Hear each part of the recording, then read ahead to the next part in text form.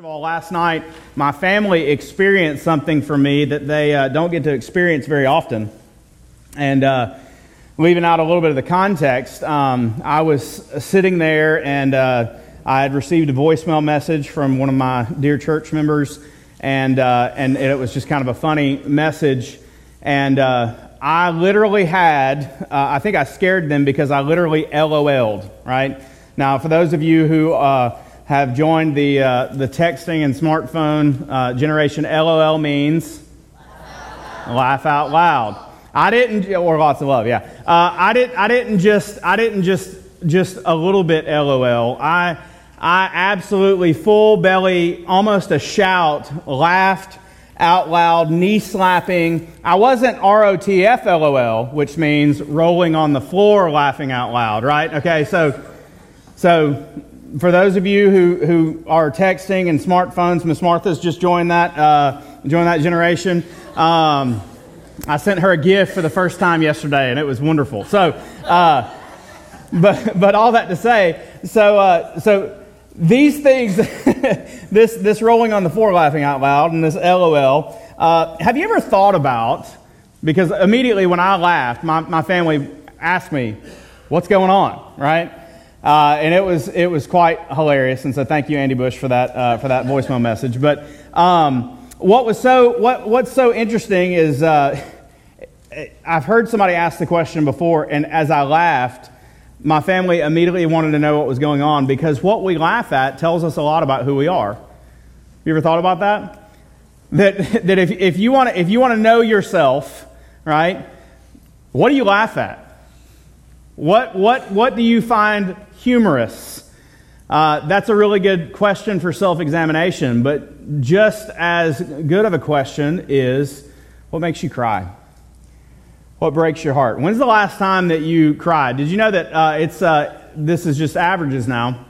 Men and women, they have different levels of crying, right? Women cry about 64 times a year on average. Men cry about 17 times per year on average, and in some households that's switched, okay? Like mine, okay? I'm a little bit more of a crier. I get that from my dad, and it's lots. It makes for some interesting times, but all that to say, when we laugh or when we cry, when we show these displays of emotion, they actually reveal something about who we are. And so it's very interesting for us today as we come to the book of Jeremiah that Jeremiah is known as the weeping prophet. He's known as the weeping prophet. And mainly this comes from Jeremiah chapter 9, verse 1, where he says this, "Oh, that my head were waters, and my eyes a fountain of tears, that I might weep day and night for the slain of the daughter of my people." And it's kind of like Charles Wesley writing, "Oh, for 1,000 tongues to sing." He was saying, I wish I had at least 1,000 tongues, and if I had 1,000 tongues, every one of them would sing the praises of my Lord. And Jeremiah says, "Oh, that if I had a head that was like an ocean, I could just cry over what's happening among the people of God." Jeremiah is prophesying about 100 years after the prophet Isaiah, living in the last days of Judah and Jerusalem. And there's much to see and learn from this book, and as we saw in Isaiah, some very familiar passages that we typically quote apart from understanding the context are found in Jeremiah. And so my prayer for you today is that you would come to an understanding of how this beautiful book is part of God's story, but also how it helps define your story. And so these scripture quotations, or when we throw out verses like Jeremiah 29:11, that we would understand the context and they would become even more meaningful to us. Now, Jeremiah is full of bad news because God is a God of judgment. But thanks be to God, Jeremiah's weeping is turned to joy as he turns his eyes upon the promises that God revealed to him. And so let's start off at the very beginning. It's a very good place to start. And let's look at Jeremiah chapter 1. Like the book of Isaiah, the book of Jeremiah is classified as a major prophet. Now, if you've been here with us for any length of time, you've learned that the main thing that separates the major and minor prophets is simply the quantity of words that we have from them. The major prophets read more like stories or anthologies mixed with messages, whereas the minor prophets are just short compilations of messages and poetry and different things like that. We mentioned when we studied Isaiah that it's very possible that the last part of Isaiah is written by Isaiah's disciples after the exile. And Jeremiah's story is actually very similar. This book was put together by a scribe named Baruch after Jeremiah had been prophesying for about 20 years. You can look at Jeremiah 32 and 36 for references in that. But Baruch was just simply a guy, it was almost like Jeremiah's secretary. And Jeremiah had 2 decades of ministry.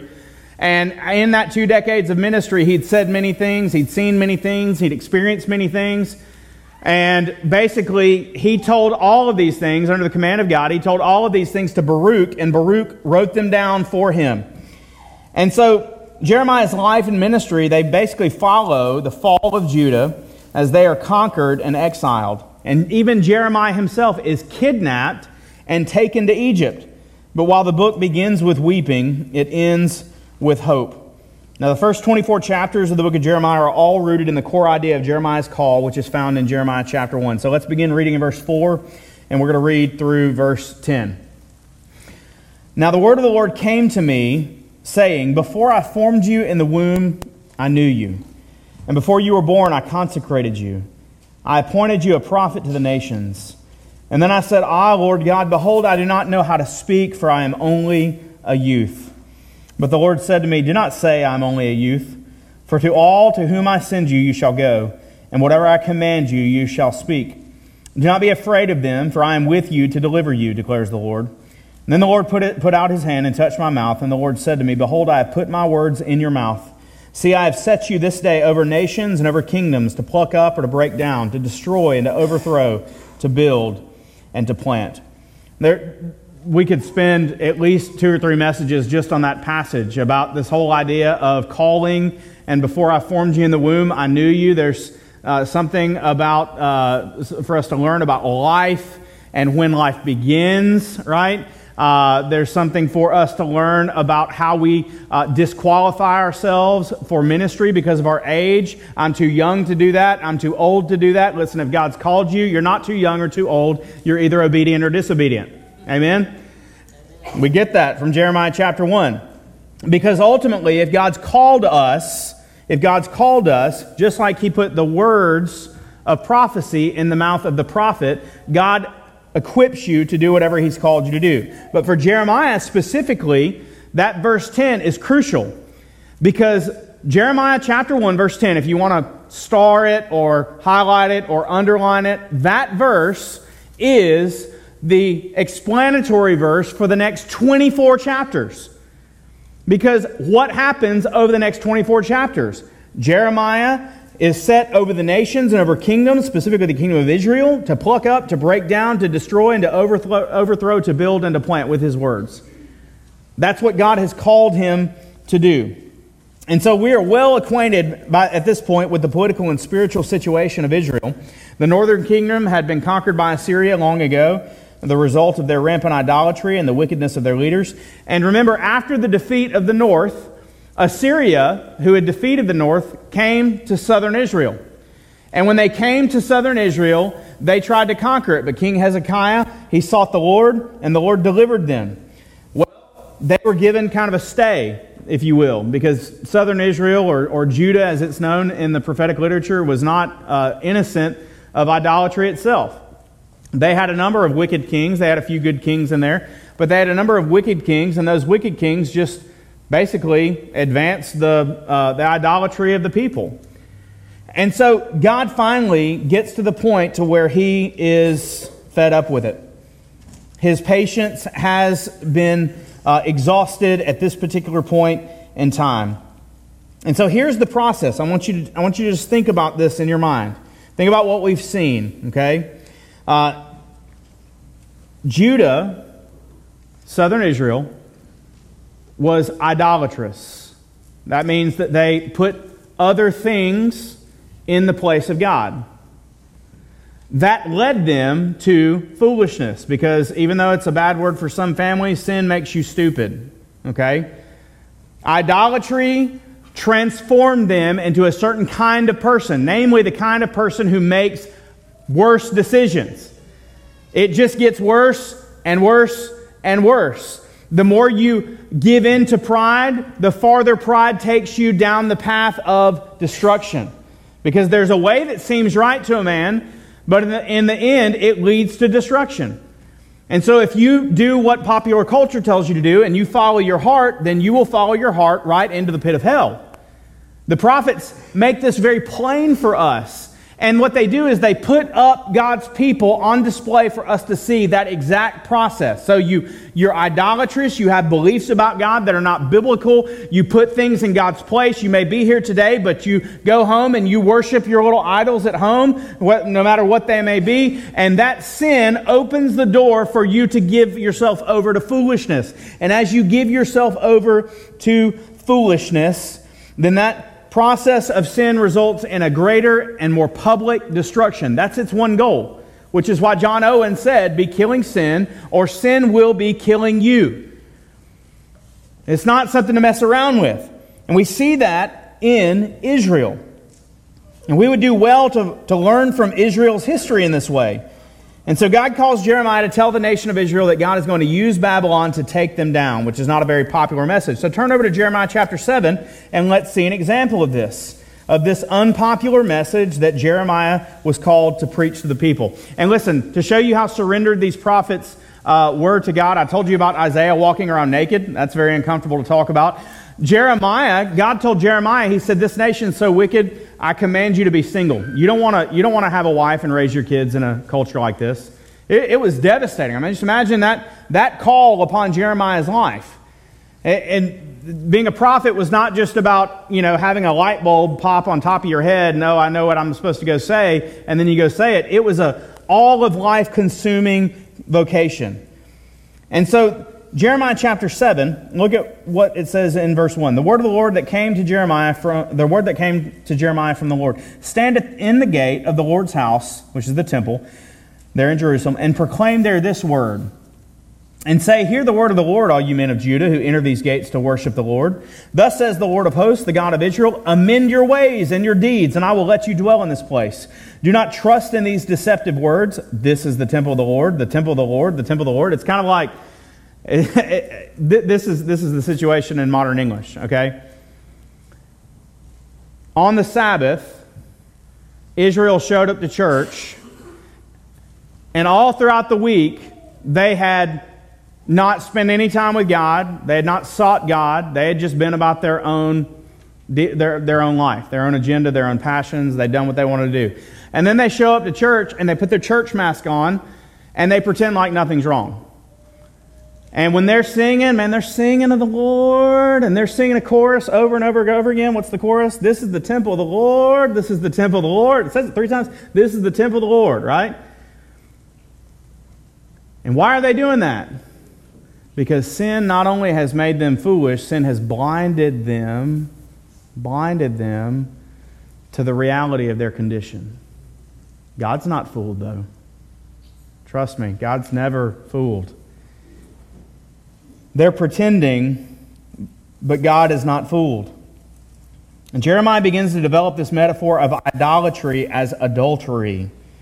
Like the person who tries to put on a happy face in front of their spouse when they've just finished breaking their marriage vows with another. Israel was trying to put on their religious face as they came to the temple, not even recognizing how they were just playing a game. But it was worse than the people wanted to admit, and God is angry with Israel, specifically because, look at verse 31. He tells them to go down to Shiloh and look at what's being done there. And so look at chapter 7, verse 31. And they have built the high places of Topheth, which is in the valley of the son of Hinnom, to what? Burn their sons and their daughters in the fire, which I did not command, nor did it come into my mind. So at the outset of this message, you may be thinking, wow, why is God being so harsh? That just sounds awful.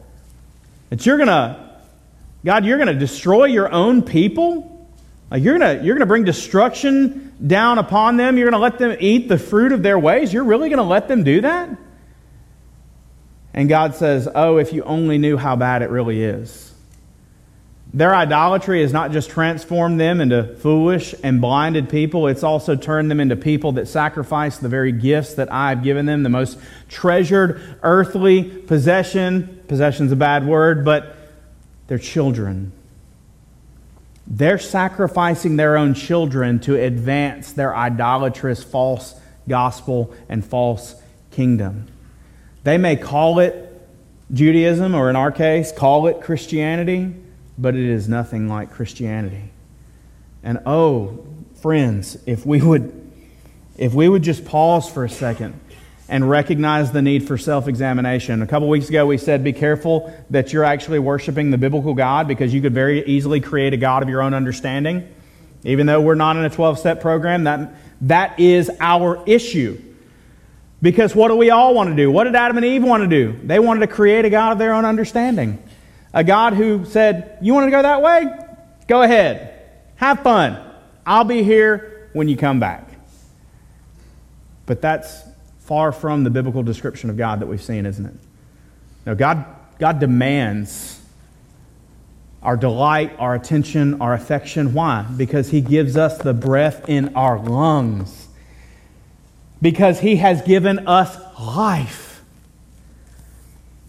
And so Jeremiah says they're killing their children.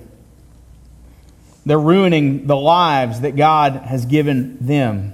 And so because of their idolatry, Jeremiah tells them that God would come and destroy His own temple by sending an enemy from the north. And so we say, why would God do this? We kind of asked that a little bit, but why would God do this? I've got a little video for you, which you can see this one a little bit better than you could the one last week.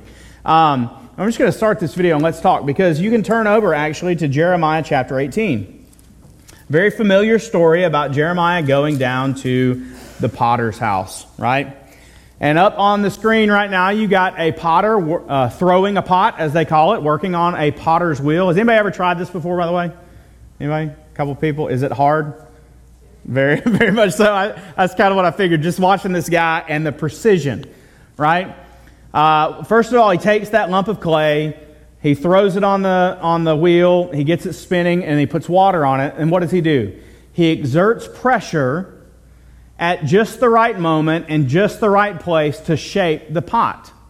And this guy, you wouldn't know it from what he's actually, what you think maybe it's a flower vase or whatever. It's going to turn into a big salad bowl, actually. We'll just keep on letting it run, and maybe you'll hear half of what I'm saying. But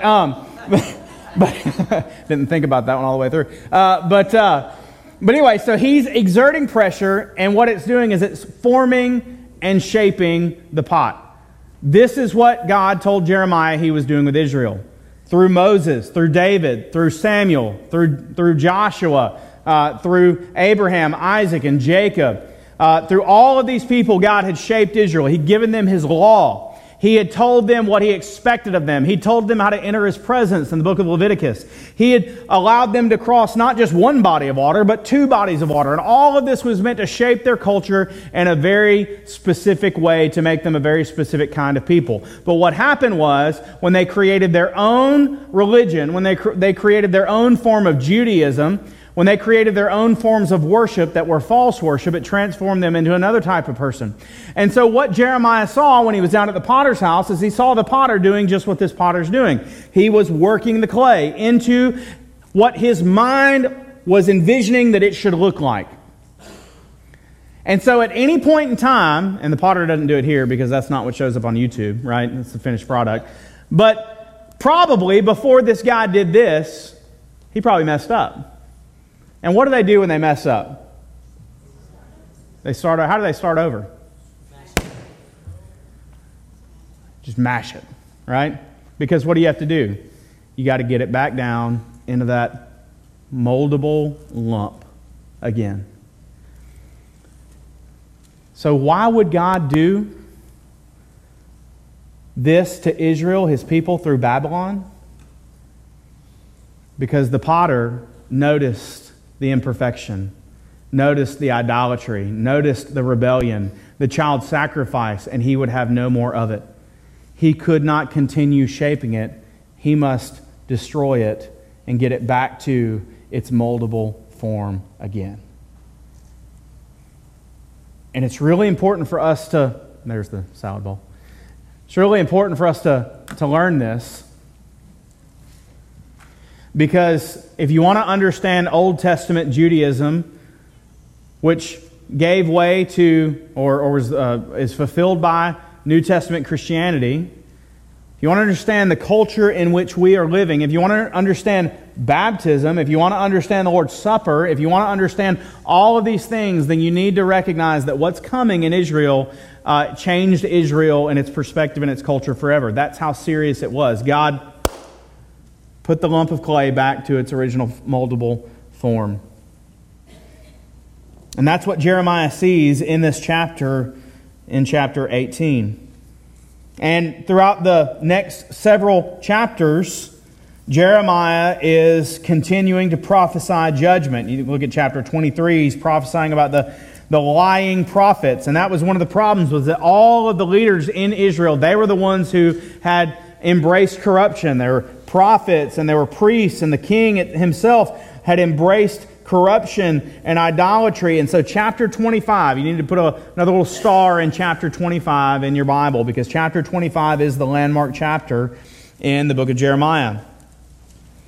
Because Jeremiah, we said that he didn't just weep over the judgment that was coming, but God eventually led him to hope. And the beautiful thing is that this is one of those things that's immediately transferable to us. If you're broken today, God's not just the God of the broken. God is the God who leads the broken to hope.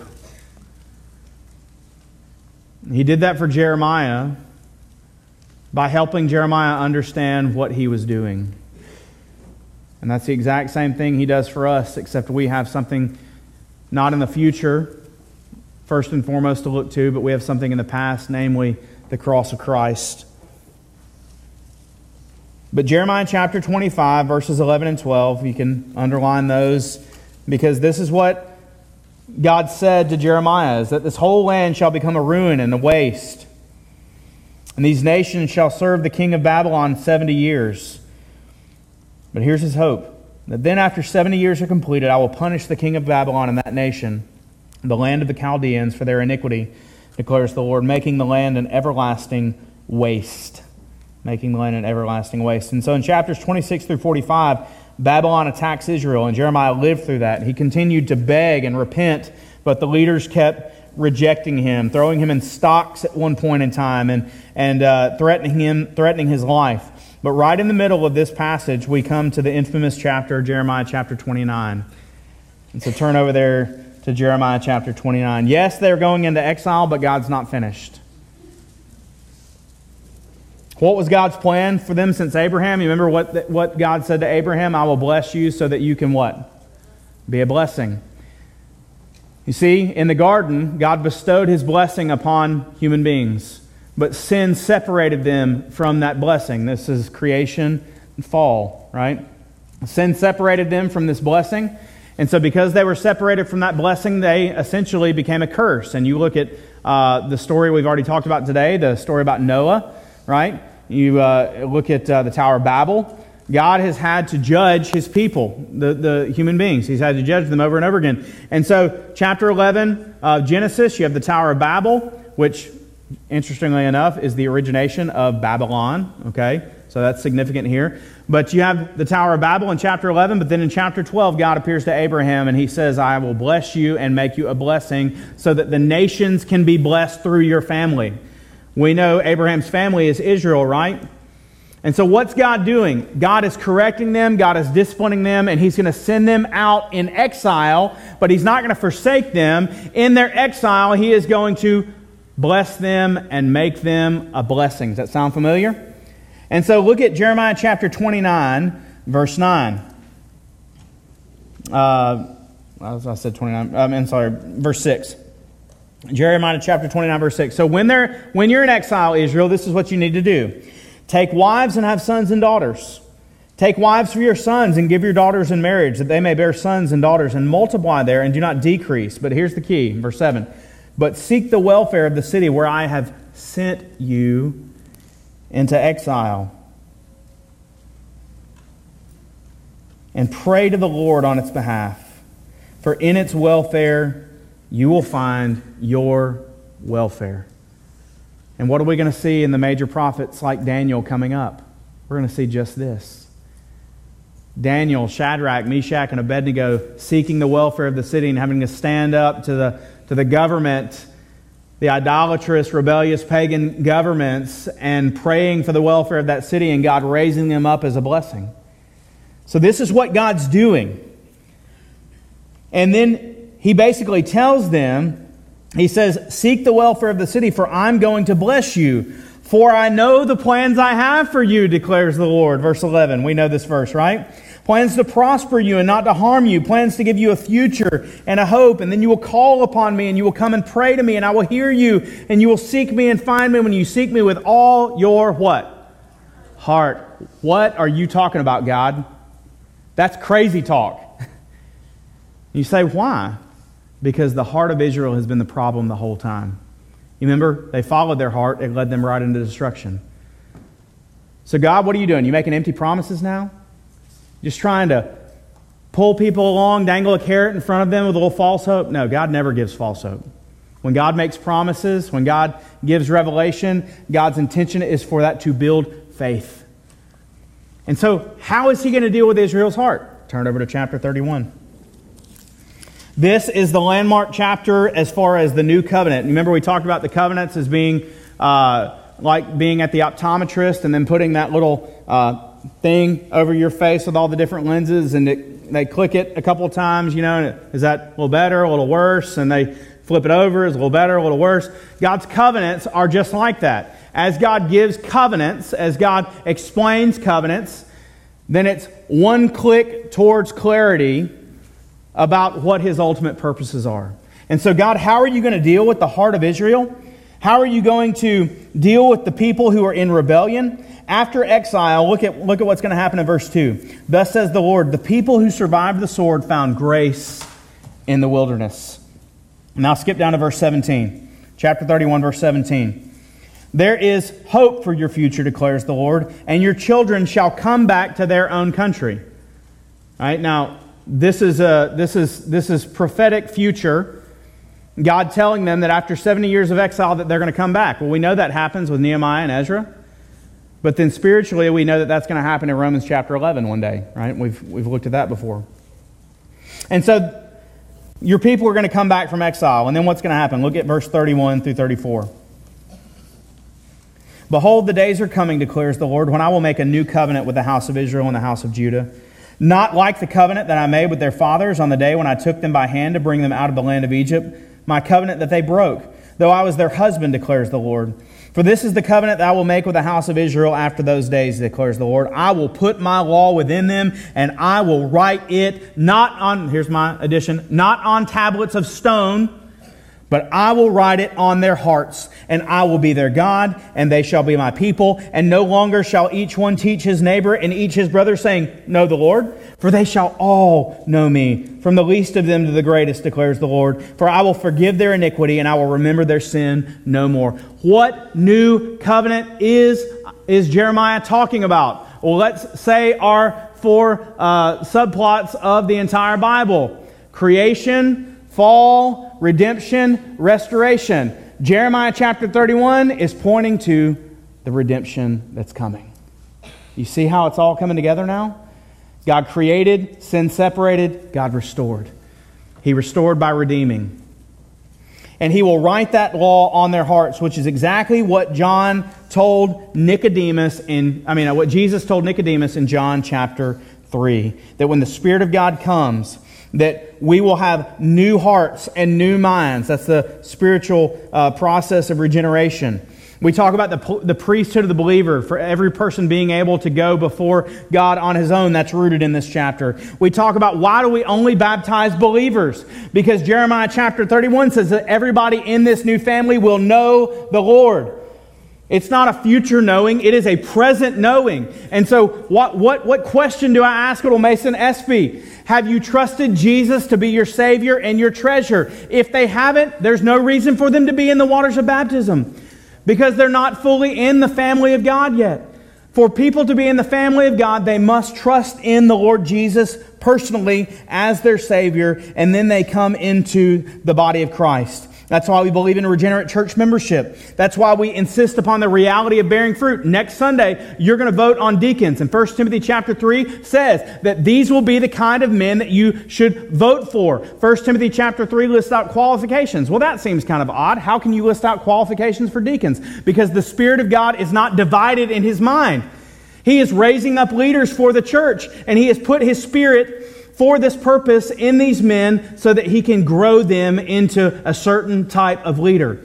And you don't need to be ignorant about that. So I hope that's why you took your little ballot, or not your ballot, but you took your little sheet home last week and you read the qualifications on the back and you pray through it, because that's important for us not to just have regenerate church membership, but godly men of integrity leading this church family.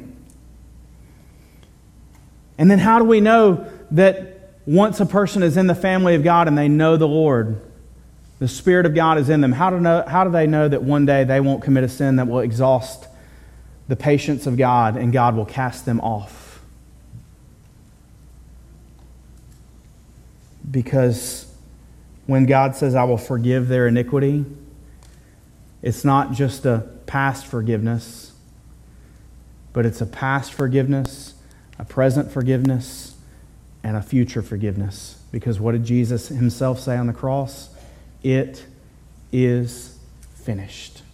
You can't add anything to it, which means that you can't obey your way into more favor, and you can't sin your way out of favor. All coming to Jeremiah chapter 31. This is, once again, I could just spend hours on these texts. But God is doing something new in Israel, but He's also identifying a long-term enemy. And chapters 46 through 51 contain poems about how God is going to use Babylon to judge the nations around Israel. But surprisingly, chapters 50 and 51 are the longest poems in this section, and they're all about God's judgment on Babylon itself. Although God used this nation to execute His justice, God does not endorse their wickedness. Like I said earlier, Babylon has its roots in the Tower of Babel. And so from Genesis chapter 11, here to the middle of the Old Testament, the middle of the Bible in Jeremiah chapter 50 and 51, all the way to the book of Revelation, Revelation chapter 18, Babylon is present. And so it's one of those things we kind of need to keep in the back of our minds to understand that Babylon represents an archetypal, rebellious nation. And can I tell you something? We celebrated the stewardship of what it is to be an American last week. Friends, we need to be careful, because America has already started looking a lot like Babylon. And so what do we do?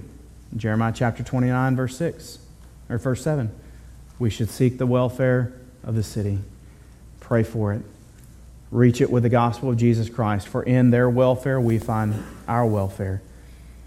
That's the whole idea of American community, is rooted in that idea that we live not just for ourselves, but we live loving our neighbor for their benefit.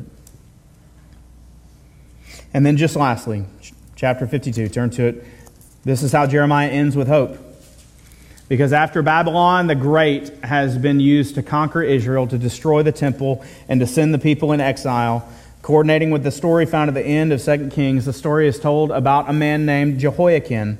Jehoiakim is in the royal line of David. He would have been king of Jerusalem and Judah if there was a Jerusalem and Judah. And he is exiled in Babylon. He's in prison. And 2 Kings chapter 25 tells the story that he's in prison, but the king of Babylon hears that he has an Israelite king in his prison. And he brings him out of captivity and frees him and invites him to eat at the royal table for the rest of his life.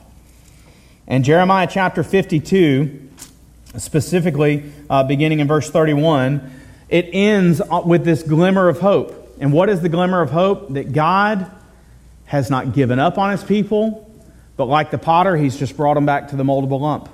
That God is not finished with His people, and that's why His promises, like what we find in Romans chapter 11, are significant for us even to this day, which is, once again, not to just uncovering things that have been covered, is why traditionally the United States has always considered Israel a strong ally.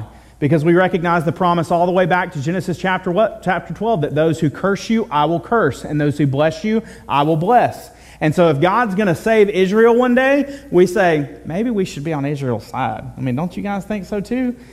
And so that's why there's traditionally been this American policy of closeness with Israel. And I'm not endorsing that. I'm just saying that that's the mentality behind it. Because God is not finished.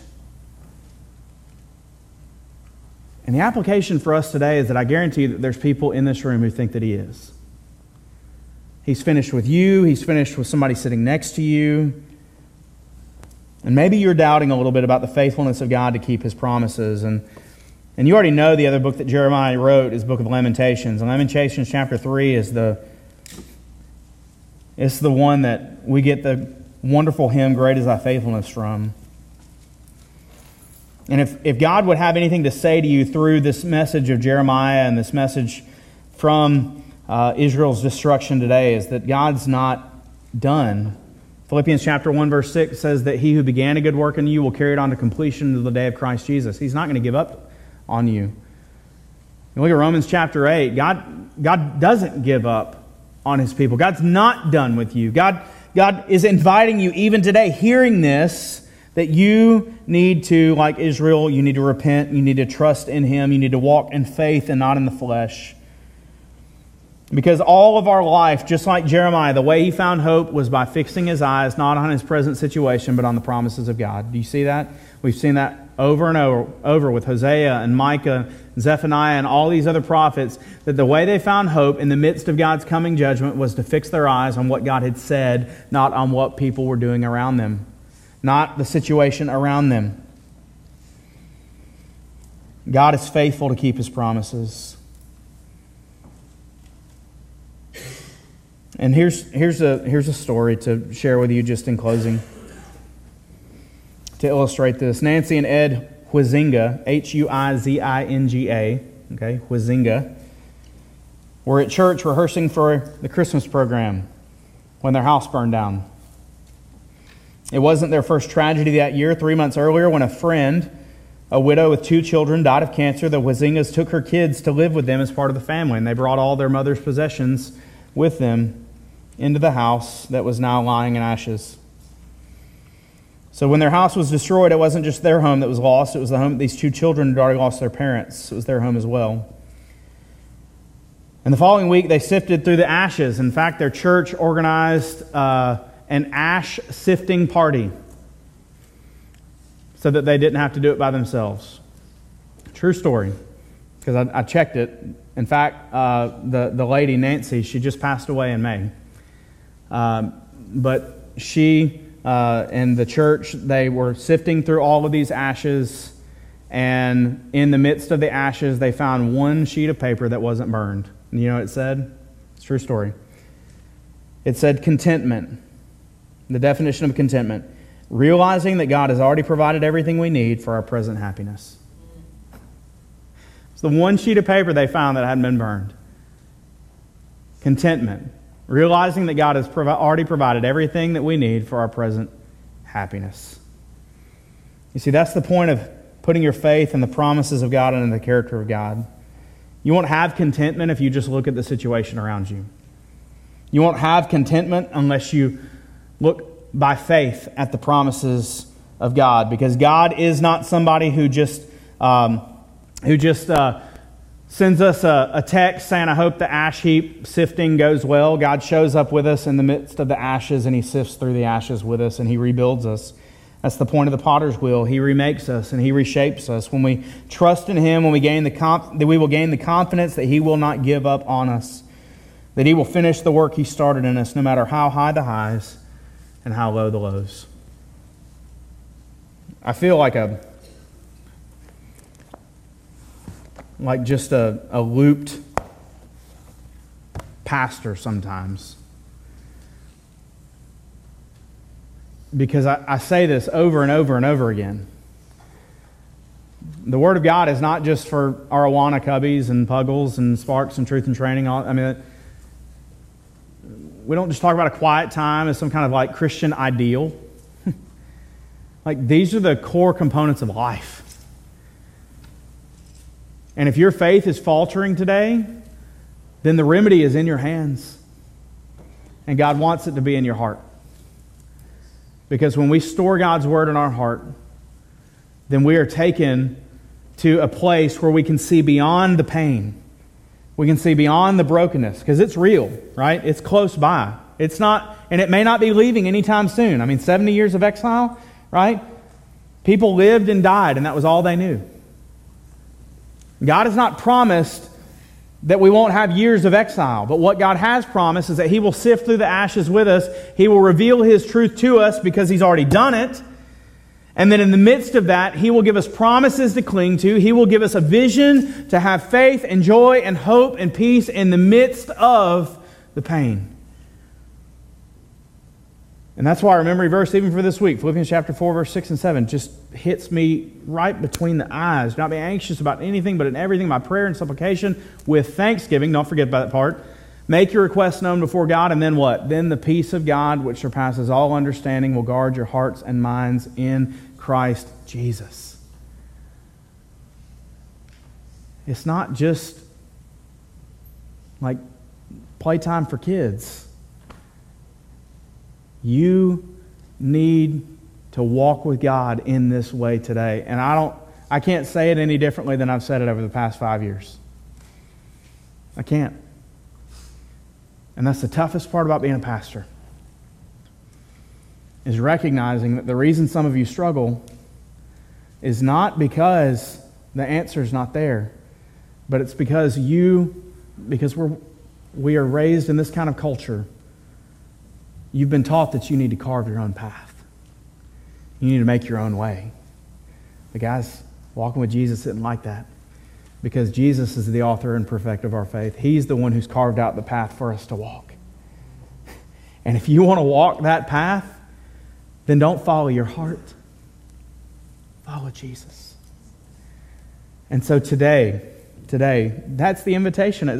If you need to trust Jesus for the salvation from your sins, from being saved from the wrath of God, just like little Mason Espy has done, then you can do that today, no matter how young or old you are. But my bet is that more of you need to follow the invitation that I just gave, and that is to stop defining Christianity on your own terms. Stop making church optional. Stop making Bible reading something that we just do with our kids at bedtime. Stop making prayer just the same phrases that you repeat over and over and over again at dinner time or at night. Stop thinking that Scripture memory is beyond you, or just Scripture meditation is beyond you. Stop making excuses for not walking with Jesus. And just recognize that He has put the answer in your hands. And it's up to you. He's not going to do it for you. It's up to you to consume it. And as you consume it, you will find your faith bolstered. And you will find your ability to endure just advanced and grown. And you will find that you become not just somebody who has that peace that surpasses all understanding, but you will find that the people around you are getting to taste the sweet fruit of your walk with Jesus. And that's what we want.